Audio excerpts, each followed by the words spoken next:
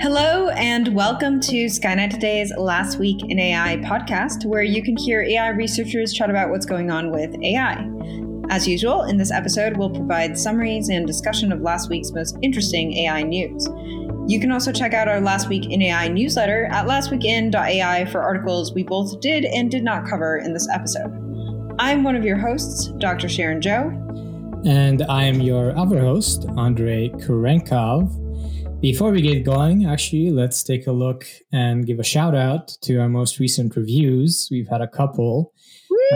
One of them, I think we mentioned last time, commented on the audio quality of my recording. And so I actually tweaked it to improve it. So that was really helpful. And then Significant improvement. Beautiful. Yeah. And then you got some comments. Me. Definitely was not me. Just kidding. It wasn't me. It was. No, you don't care.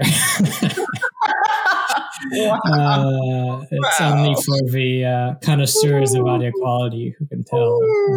But no, it was actually not great. So I do appreciate it. And then we also saw a review by a person who is finishing up their PhD in data science and focuses on practical AI ethics, and says that it not only helped with keeping up with the developments in AI, but also with their area of interest. So that's really cool. And just one more, actually, this last week, we got a review from someone who's working on a transmedia story called Gaia's Seeds, all about kind of at the end of the 21st century, much of humanity has handed over its free will to an evolving AI named AGNS, Artificial General Intelligence Neural Earth Systems, which is a pretty cool name. And yeah, apparently this is a good resource to help, study for creating that creative work. So that's really cool to hear as well. So that's all just to say we really do appreciate hearing your feedback and what you like and how it helps you and so on. So we would love it if you leave some reviews on Apple Podcasts, and we will keep checking in to see what you say. That's right.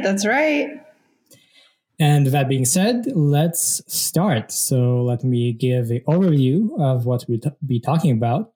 In applications in business, we'll be talking about using machine learning to identify undiagnosable cancers and how North American companies are spending a lot on robots.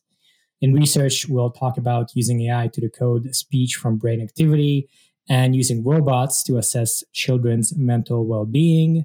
We'll then talk about policy and societal impacts, with France putting healthcare at the heart of its $1.8 billion AI strategy. And also a review that found a paucity of robust evidence on impact of AI on clinical outcomes. Lastly, we'll chat about our art and fun stuff section, and we'll have a couple stories about using AI to generate and create music with two different artists who actually have used it pretty extensively. So that will be a lot of fun.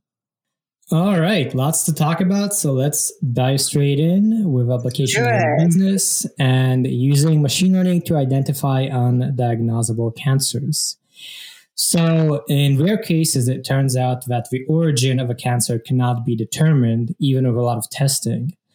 And they tend to be aggressive, but the oncologist must treat them with non-targeted therapies, which are let's say unpleasant, have harsh toxicities, and have low rates of survival.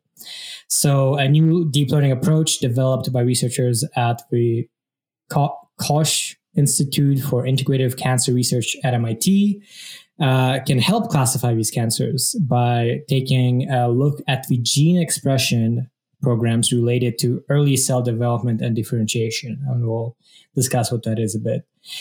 So this paper is Developmental Deconvolution for Classification of Cancer Origin and was published in Cancer Discovery. To go into a little bit of detail, this has to do with how, if you look at cancer cells, they look and behave differently from normal cells, but now there's techniques called single cell profiling, which can actually catalog different cell expression patterns in these like cell atlases, which are, really big data sets of how cells are. And so they looked into the early developmental stages of when embryo cells developed and undifferentiated cells specialized into various organs. There's a lot of stuff that happens. And researchers used two large cell atlases, the Cancer Genome Atlas and the Mouse Organogenesis Cell Atlas, with just a bunch of tumor types and trajectories of embryonic cells. And we're able to get a pretty nice model that does a better job using machine learning. What's really exciting is that they had some pretty impressive results here. They applied the model to 52 new samples that were particularly challenging cancers, and particularly challenging for humans to diagnose. But and to be clear, they were actually so challenging. They were the most challenging seen at MGH over 4 years. From 2017 to 2021, which is crazy. But what's really awesome is that the model was able to classify the tumors into those 4 different categories and have predictions that were able to guide diagnosis at the very least in treatment. And so one example, came from a patient who had history of breast cancer and who was showing signs of cancer in fluid spaces around the abdomen, but the oncologist actually couldn't find the tumor mass initially and just couldn't classify the cancer cells using the tools they had at the time. But this model was able to strongly predict ovarian cancer, and that's huge. And 6 months after the patient first came in, the mass was finally found in the ovary that proved to be the origin of the tumor. This is kind of a big deal, especially using that test set as different cases. And so I'm very excited to see where this goes. I've had friends, I've lost friends from cancer. And it was because it wasn't, caught early enough. Yeah. I think so many people, it's, one of the leading causes of death. And even if this is somewhat rare of not being able to diagnose, clearly this is pretty important. The researchers say that in future work, they plan to increase the predictive power by incorporating other types of data. So not just this cell trajectory stuff, but also radiology, microscopy, and other things, so that you could really combine multiple things and make predictions better. So still research stage, but really exciting, and hopefully something that will be usable, by doctors in the near future. And on to our next article. North American companies send in the robots even as productivity slumps. North American companies now have set a record of robots in the first half of this year in terms of bringing them in as companies struggle to keep their factories, keep their warehouses running, especially as the labor market tightens even further, and also, compensation costs increase as well. So what does that mean? That's 12,305 machines in the second quarter that were valued at $585 million and 25% more units, that is, than the same period about a year ago. And so this is data from the Association for Advancing Automation. And this is probably the best first half of the year ever, combining that second quarter with the first quarter this year. So this is actually quite big for automation, for robotics. And just to give a couple more stats, there are nearly 2 open jobs for every unemployed worker. So that means there's a lot of room for automation.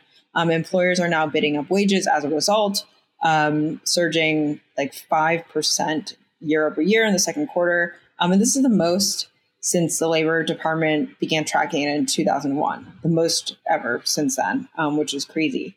But robots, don't cost nearly as much, and we can manufacture more and more of them. So big deal here for robotics as it continues to surge, probably in part, because of the pandemic for causing this initial action of a tighter workforce and a need for automation. Yeah, for sure. We're definitely in yeah, robots don't have to wear masks. That's true. And it's probably part of that. Part of it is this historically tight, well, not historically, but very tight labor market we're seeing. And one thing to note is that so far, the effect of these orders hasn't been seen, and probably it won't be seen for a while. So 60% of these robots are going to automotive companies. So it's going to plants making cars, and it's going to take years to really integrate them into factories. We've had many stories we've covered about robots in other sectors, like fast food, for instance, but those are basically still kind of early stage products that aren't ready for prime time and are just sort of a test phase. So, robots aren't having a different new effect so far. I think a lot of this is just more of the same. But I think this is probably going to put a bit more pressure on startups to develop new robots and new robotics applications to improve the productivity in some of these sectors like leisure and hospitality, where really robotics is not a thing yet. Yeah, definitely. That's and that's where actually a lot of the workforce is coming back at, and robotics is still really killing it despite that. So huge deal. As a roboticist, Andre, how does this make you feel? Does this make you feel like you want to stay in robotics after your PhD, or what does this look like? I think it depends really. So this probably for the most part is still, trying to automate factories. And that, as you said, is possibly in part due to COVID, because you have more resilient factories with more stuff that's automated, less reliance on humans, and factory jobs are one of the job categories where it's not necessarily easy to find workers. Also, e-commerce is another big one, but a lot of this is, let's say, not all that interesting from a roboticist perspective. It's, using big giant robot arms to do a repetitive motion in a production line. So I think it's kind of an interesting economical shift with some major implications. But as a roboticist, I think we're mostly interested in where we can take robotics next in terms of more intelligent robotics that, automates some of the things or helps with some of the things that people that we cannot do yet. So for instance, we've talked about having robots in hospitals, helping out nurses with deliveries and things like that. And there's many companies working on these sort of less, let's say, dumb robots that are just doing the same thing over and over, but actually working alongside people and having to learn and having to perceive environments and so on. But those are still pretty far away, so I don't think they are reflected in this surge in orders. But I do hope that the surge in orders will lead to more funding going to these companies and more kind of interest in developing new robotics, kind of software, hardware, all of that to tackle new applications. That's right. Yeah. And on to our lightning round. First article is French tax officials use AI to spot 20,000 undeclared pools.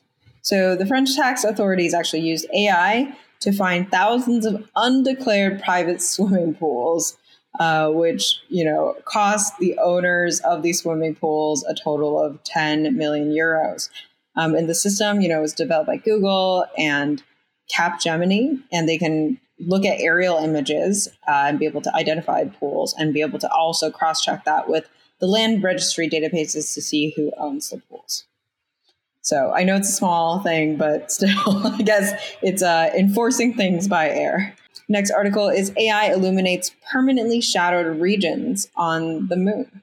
So with the help of AI, an international research team from Zurich has explored the moon's permanently shadowed regions, and the information they got about the area's surface properties will actually help identify suitable locations for future lunar missions. And that's pretty cool. Just because we can't see it doesn't mean AI can't see it.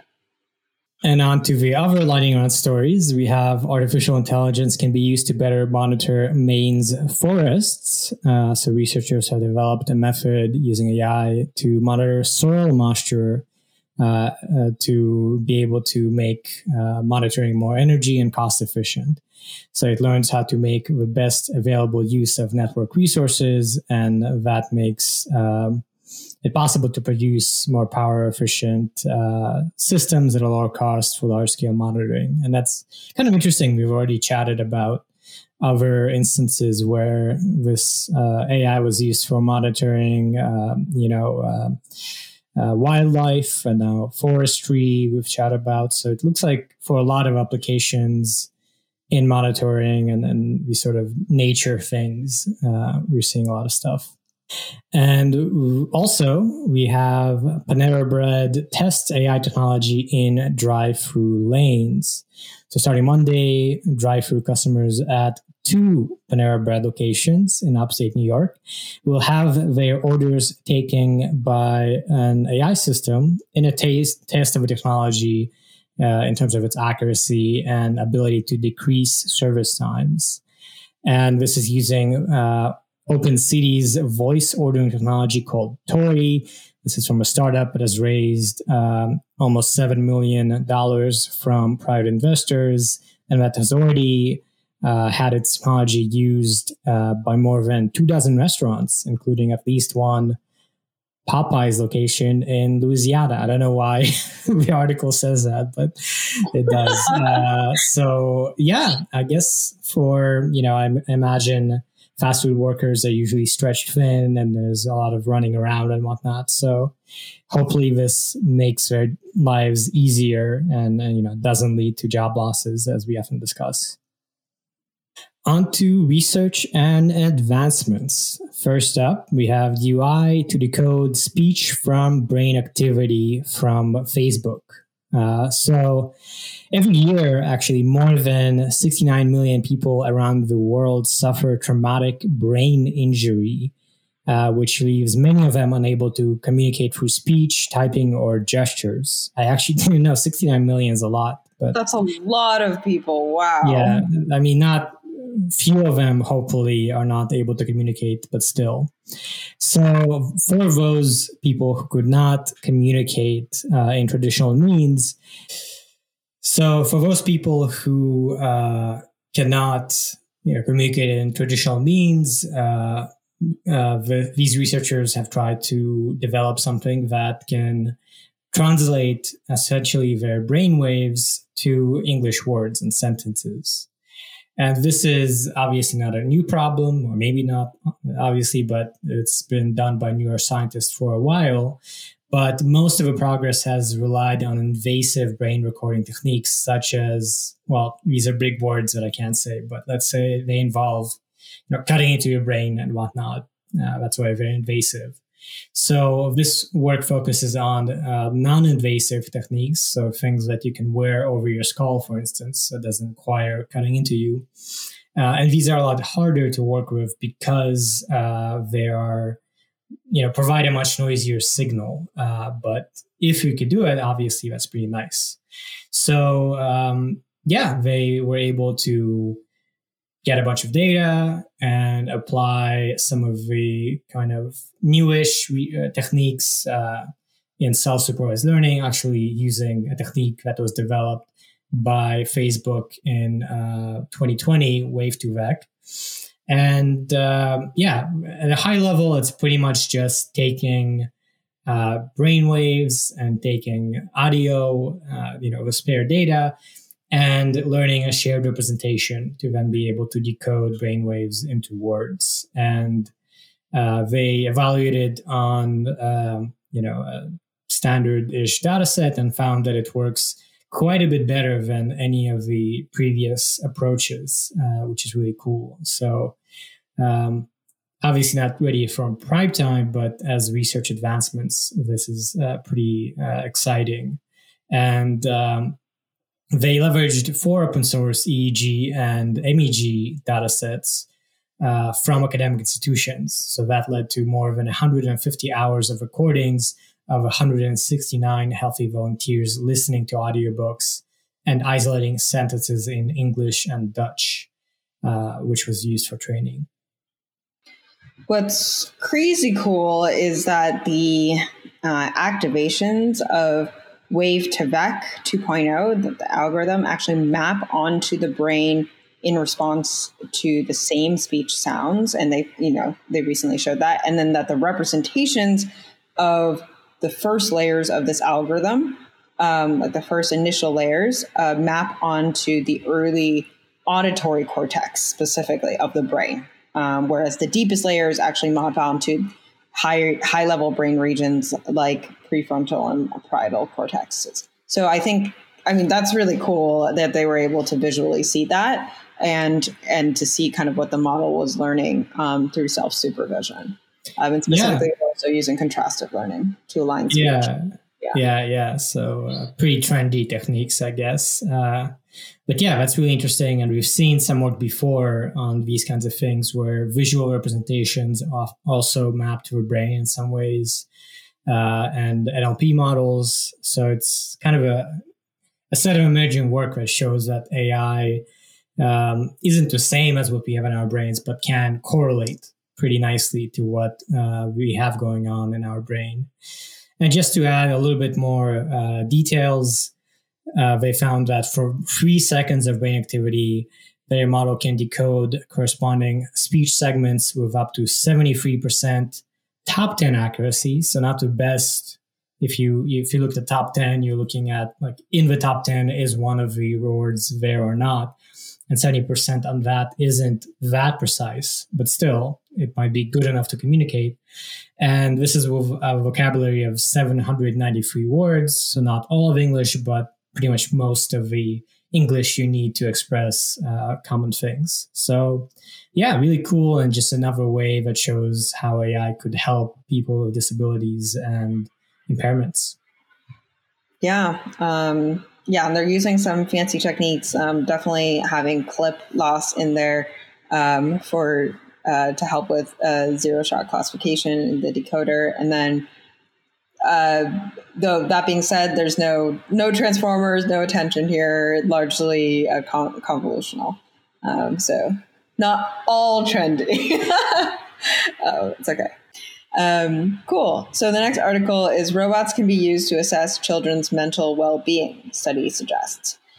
So there's a team of roboticists, psychiatrists, computer scientists from the University of Cambridge that studied 28 children between the ages of 8 and 13 and gave them a humanoid robot and had a standard psychological questionnaire given to them after they interacted with this robot to assess their mental well-being.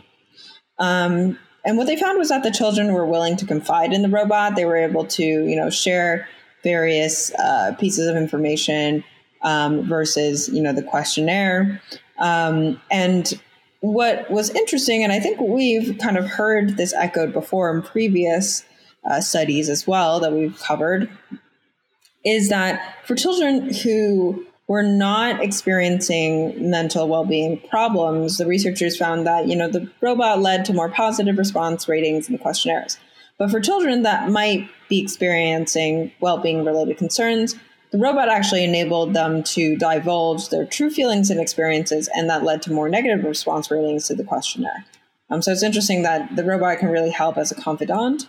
And I guess they were suggesting, in place of a person, but they also suggested we can't actually fully replace people.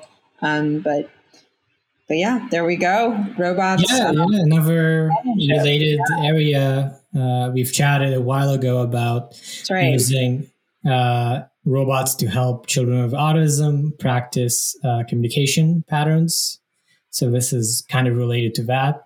Just for some reference, the robot here is a pretty cute, small, almost toy-like model. So it's, kind of looks like a toy. It's child-sized and totally non-threatening and a bit cute. So it makes sense that children would like it. And I think, as a non-human, maybe even find it easier to talk to it about whatever is going on, right? There's probably no threat of embarrassment where you're talking to a robot.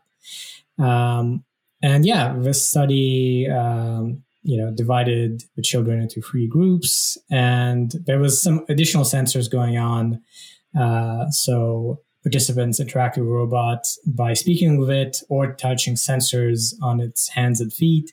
And there was also tracking of heartbeat, head, and eye movement. So there was quite a bit of kind of, a human trial type data here. So, it's quite neat that robots are being found to be useful for mental health, not just as like therapy chatbots, but actual little robots to speak to. And we've talked about related things, not just the autism thing. We've also talked about robot cuddly toys for people with, for elderly people who have loneliness or have dementia problems. So it seems like a really emerging area of seeing how robots can interact with people and help them with their health in places where humans might struggle. And this is, of course, kind of combining humans and robots. So now a therapist could use the information for the robot to then suggest treatment and stuff like that. That's right. Would you want such a robot? I've already said this. I want a robot pet. I want a robot puppy or kitten in my house. They're too expensive right now, but one day I will get one and I will probably find it delightful. I think you would. I think you need one. As a robot, you're not. Yeah, I don't currently have a pet, so I could use, if not a real pet, I would take a robot pet. And on to, I'll think about it. I'll let you play around with my pet. I'll play with yours first. Yeah. Cool. So on to our lightning round. So first is Canadian researchers using machine learning to mitigate effects of climate change.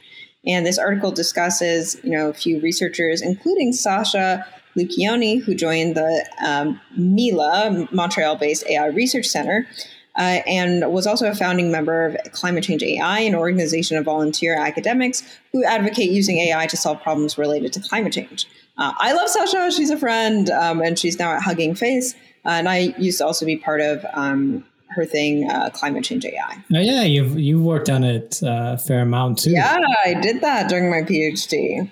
And it also mentions researchers at the University of Prince Edward Island, UPEI, who are using AI modeling to warn farmers about risks to their crops as weather becomes more unpredictable. Finally, another application of AI studied at McGill University talks about how researchers are using historical and recent weather data to predict the social impact of extreme weather events that are being affected by climate change, such as heat waves, droughts, and floods. So a whole host of work there from Canada doing some social good for climate change. Yeah, and it really showcases how AI can play a part in dealing with climate change in terms of, dealing with patterns of data and understanding what's going on. Obviously, climate is very complicated, and so AI could be pretty useful there. Yeah, that's right. Next article is researchers develop TI Coder, framework for code generation using user feedback with 90.4% consistency to user intent. And this article is based on the paper. We're talking about the paper, Interactive Code Generation via Test-Driven User Intent Formalization. And so this is researchers from MSR using the academic code generation benchmark dataset called mostly basic Python problems, MBPP, to test their implementation using test-driven user intent formalization, which basically means with just one user query, TI coder increased the statistic for code generation accuracy by over 22% by using the OpenAI Codex large language model on the mostly basic Python problems. And for over 90% of these samples, TI coder also showed that it could provide a non-trivial functional unit test that was in line with user intent in an average of 1.69 user queries, meaning it could just give a unit test immediately and be able to work with that. And so that's pretty cool. We're getting to the point where we're trying to automate ourselves here, programming. Well, this is interesting because they're using user feedback, so it's actually integrating more closely the automation with the human and showing that it improves things a lot. Pretty, unsurprisingly. So, GitHub Copilot is already a big deal, and I'm sure it will keep improving. And this seems to be one work in that line of work. Next up, for our final stories, we have AI improves treatment in women with heart attacks. So heart attacks in women are actually more likely to be fatal than in men. And now researchers have developed a novel AI-based risk score that improves personalized care for female patients with heart attacks. Man, there should be a catalog of all the various applications of AI for healthcare. We've talked about so many already, And last up, we have MIT researchers use machine learning to expedite research on new battery materials. It talks about how Pablo Leon, an MIT graduate student in materials science, is developing a machine learning tool that can help scientists automate one of the most time-consuming but key steps in evaluating battery materials, which is you need to basically simulate them in order to predict their behavior. But building accurate simulations is very difficult, right? Because you need to be very accurate down to the atom level or close to that. So this student is applying a machine learning tool that can speed up building these kinds of simulations without using proprietary models or do any hand tuning. And he has already verified that for some well-studied materials, and is presumably going to be applying to other stuff soon. On to policy and societal impacts. First up, we have review finds paucity of robust evidence on impact of AI clinical outcomes. So there was a systematic review of studies titled Randomized Controlled Trials of AI in Clinical Practice, Systematic Review. And it didn't find anything, was not very positive. So even as we found that AI-assisted tools have begun to really, have a place in healthcare, there was a 2020 study finding that there were already 64 FDA-approved devices and algorithms. But this review found that a lot of the research is pretty flawed. So for one, very few of the papers actually use randomized controlled trials, which is where you have two methods and you try to compare them, and you at random in one setting use one thing, in another setting do the other thing, and then you do statistical analysis and show how they compare and avoid researcher bias. And of almost 12,000 articles, only 39 apparently had these randomized controlled trials. And in medicine, of course, this is kind of pretty standard to have randomized control trials. And even in those papers, there were small sample sizes and single center, so like single hospital testing. So in general, the conclusion is the results aren't very robust, even if they're not necessarily wrong. And there needs to be more robust testing to really demonstrate that AI tools actually improve outcomes in practice. I mean, I think this meta review is the systematic meta review is it's very important to kind of take that step back and think about how we really haven't done that many randomized controlled trials. There's a lot of hype in this space. We've done a lot of research in this space, and you hear about it from us all the time, and it's exploding, but the rigor of how we're assessing it it's still not getting there yet. It's still not as good as what is required to deploy in many cases. And so I think it's more and more important as we develop this technology, as it matures, to bring it to this next level, which is randomized controlled trials. Yeah, I think the standard in a lot of these papers is still kind of a standard machine learning thing of have a train set and a test set, right? But ultimately, you do want to. Yeah. Yeah, good numbers are good, but you want to actually test it out in the real world, I think, is the point of this work here. That's right. Next article is France puts healthcare at the heart of $1.8 billion AI strategy. So this is French President Emmanuel Macron, who's committed $1.8 billion into AI over the next 4 years for France. And they actually are spending, their spending plan will target the healthcare sector. And this is accompanied by a commitment to open up French data, which, for me, all of this is very surprising. So the French leader, he knows that he needs patient data if he wants to be transforming healthcare, if he wants AI to be transforming healthcare. But of course, that data could be dangerous to open up because it could be used by insurers to predict patients' medical risk or exploited for commercial gain without actually improving lives. And Macron does mention that would be a major threat to France as they go down this path. But he also recognizes the downsides, that, he sees that he needs to open up data, especially if done properly. It'll be a huge net gain for the French economy and the lives of their citizens.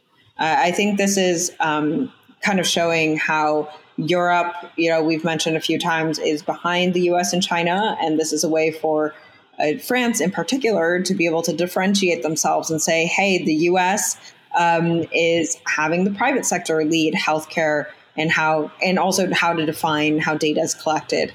Whereas in China, the state plays a huge role on this topic, while now he sees Europe being a different take, on the values and goals of AI, and that it should be around human progress and not technological progress. And they want to start with healthcare. And so I think this is really interesting to differentiate. And I think it's important for countries to do so. And I'm excited to see what this means for France. And I'm excited to see how this could help them. I would like to see them succeed, or I want to see someone succeed at using AI for healthcare. And I'm curious which of these three strategies will. For some reason, I have a feeling it's not the US's strategy.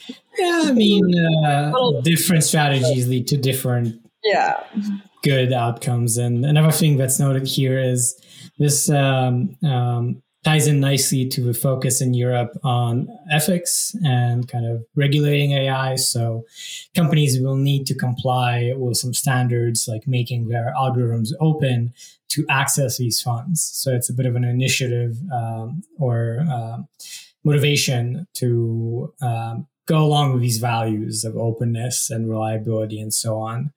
And yeah, I think it's, like you said, pretty exciting. $2 billion is a pretty big deal. And it's interesting we don't talk about tech in Europe much. So it'll be cool to see where this goes. And onto the lightning round. First up, we have Clearview glasses with facial recognition are here, and the Air Force is buying. We haven't chatted about Clearview in a bit, so I guess it was about time they showed up again. And yeah, now they're developing to research the use of augmented reality glasses combined with facial recognition for the U.S. Air Force. This is a pretty small contract of just $50,000 and is all about airfields with augmented reality facial recognition, so not like a big application across society. But I'm sure that if Clearview develops these glasses, they're going to try to sell it to police and other sectors. So I guess it's only a matter of time unless we get some regulation on this stuff. That's right. Yeah. And speaking of that, we have New York City AI bias law charts new territory for employers. So there's a new law that penalizes employers for bias in AI hiring tools.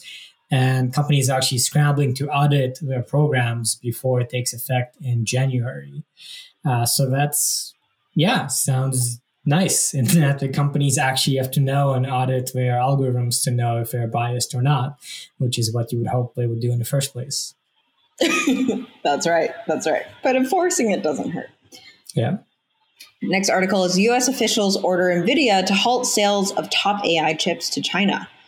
So if you haven't heard already, NVIDIA said that the U.S. officials have ordered NVIDIA to cease exporting 2 of its top computing chips for AI work in China, which will hamper its business that accounted for $400 million in sales in that current quarter.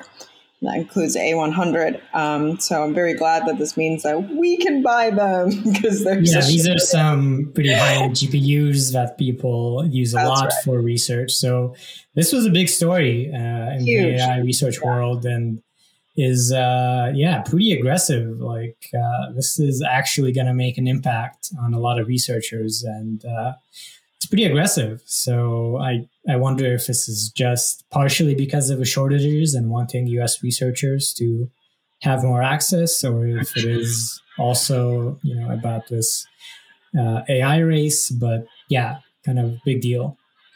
I think it's both, right? I definitely think the AI race is part of this. So it's about keeping things within our borders. And it's part of, the Chip Act and everything. And so this was a huge story.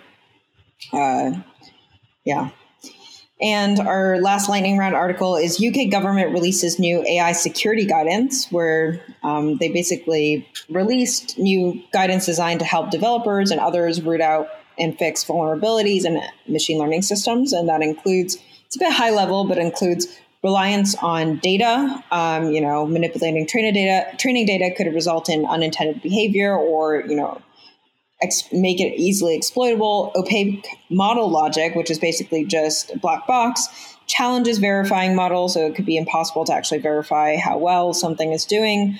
And that there could be just so many hits on the model that it's hard to verify each one. Reverse engineering models and training data could also be a threat. And finally, the need for retraining. So many machine learning systems use continual learning to improve their performance, but it needs to be reassessed several times, maybe even per day. But we can't just deploy one model and expect it to always work forever.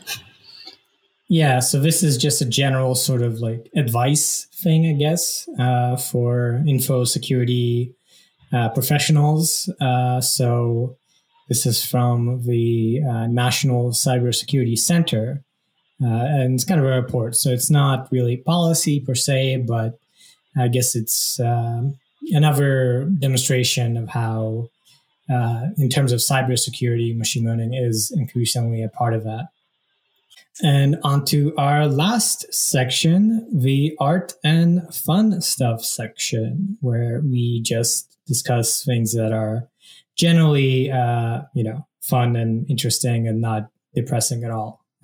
Starting with everything's AI-derived raw data field tackles mental health and conspiracy theories.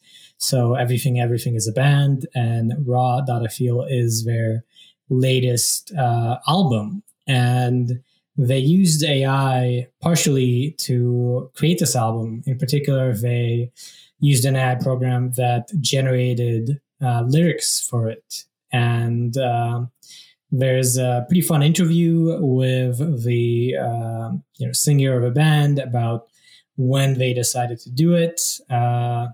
He just started messing around with AI-generated text because he was aware of it. And then he wanted to see if it could make lyrics out of the worst, most extreme texts he could find.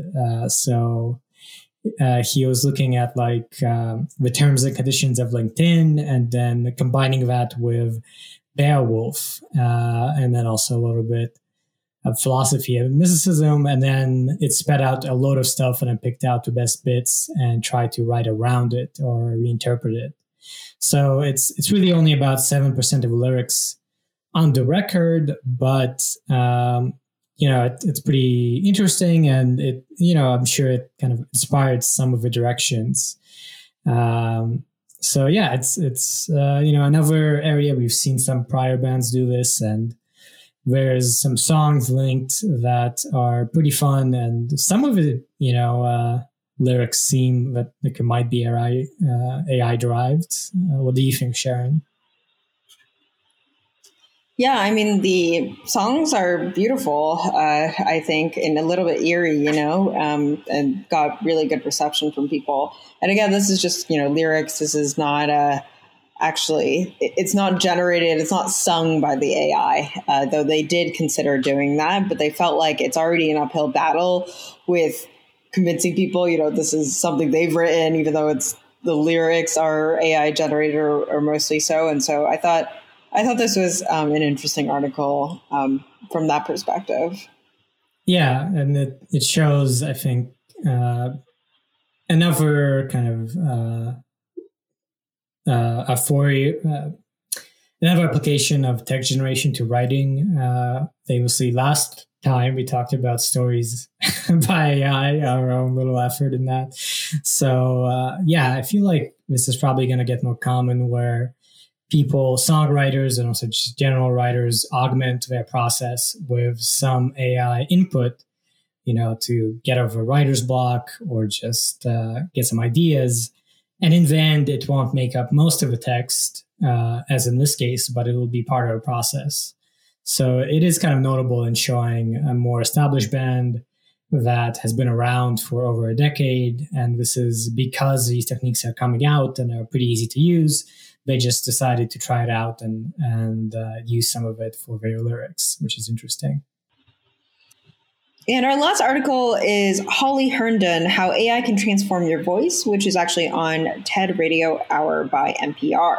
And this is about how Holly, who earned her doctorate in composition at Stanford, working with the Center for Computer Research in Music and Acoustics, has a podcast called Interdependence, where she makes her research process very public. And she actually has been training a machine learning model on her own voice to be translated into Catalan and to sing in that voice in Catalan.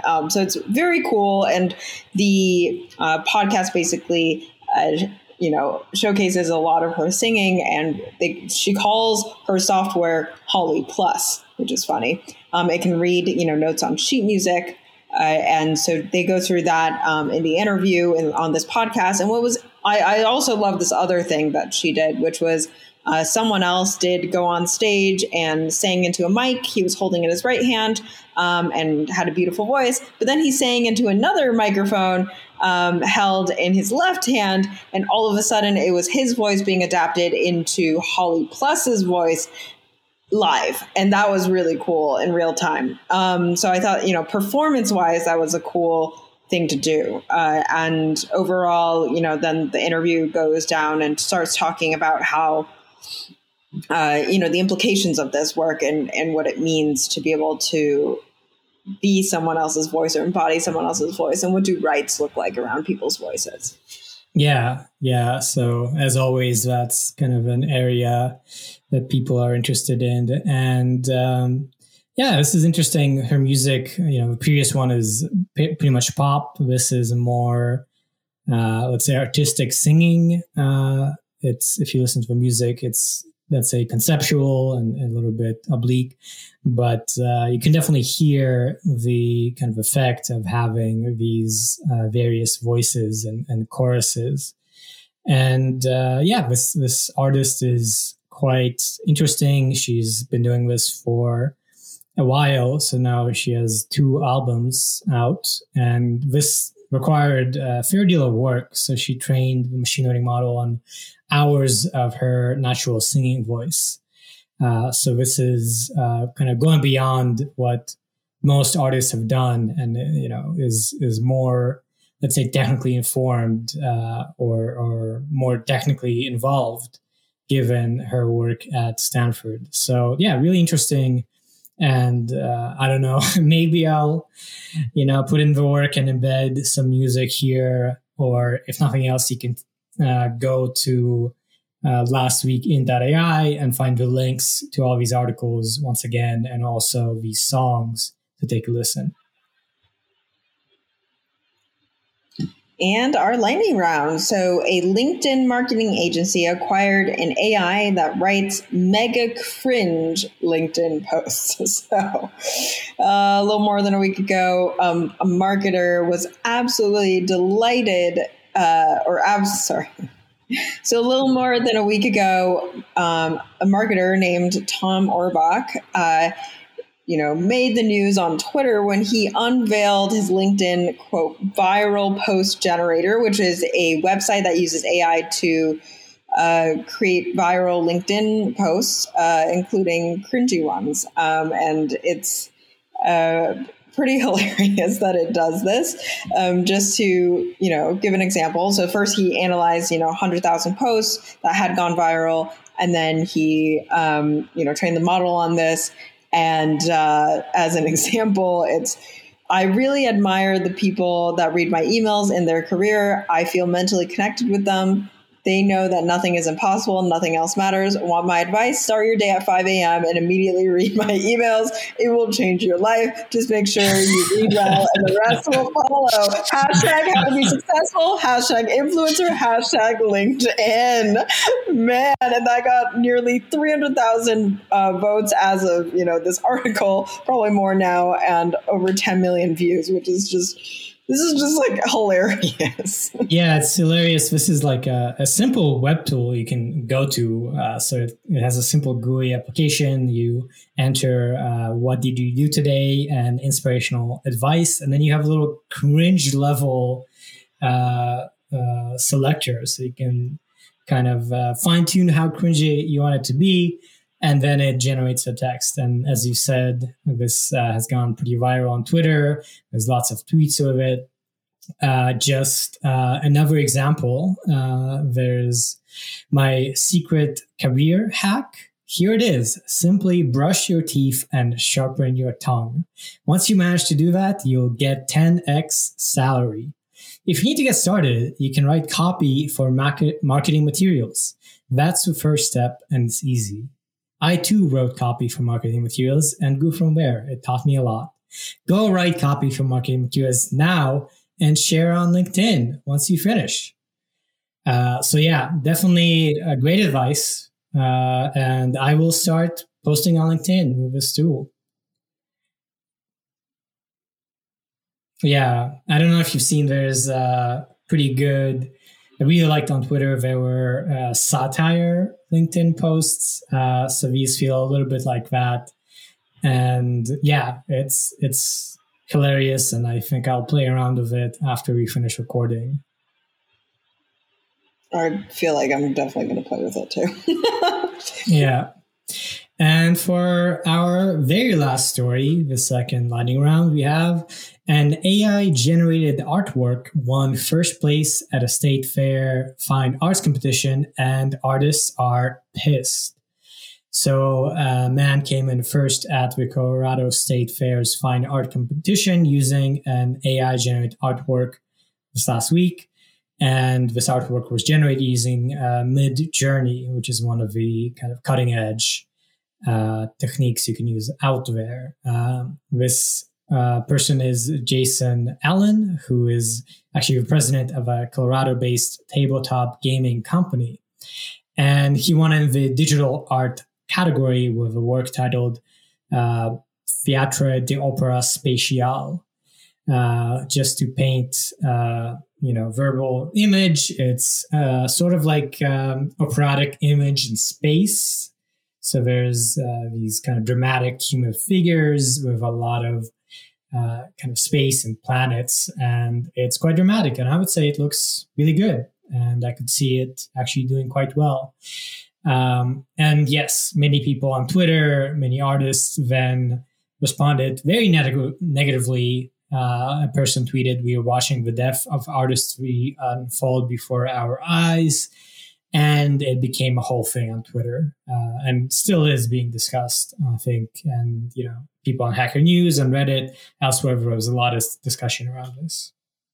I heard the artist community was actually a little bit dismayed by this and annoyed. I guess it's a bit understanding why that is. But it does show that these models are now really taking this by storm.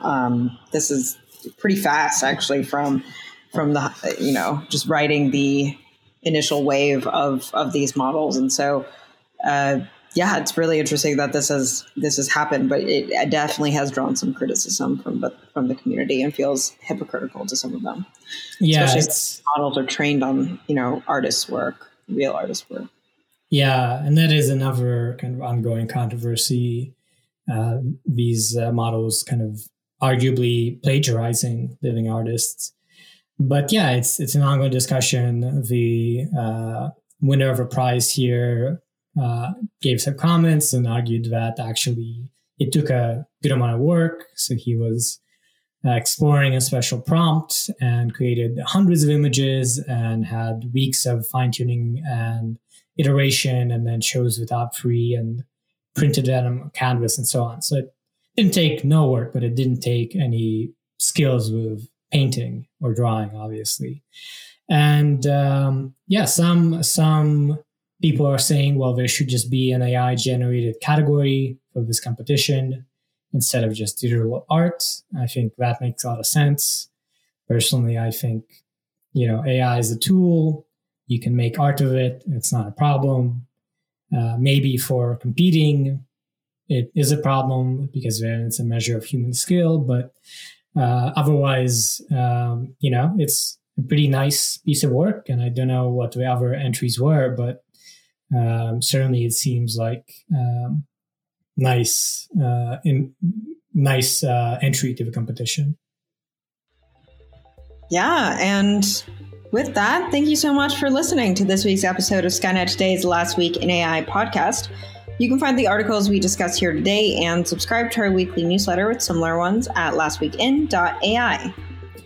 If you haven't subscribed to the podcast, then go ahead and do that, since you stuck around through this whole episode, apparently. And then if you are already subscribed, then as we said at the beginning, we would really appreciate a review telling us, how this helps you in your career or what you've been learning or finding interesting. We could actually use the feedback to know what to cover and, any ways to improve. But all that aside, just be sure to keep tuning in.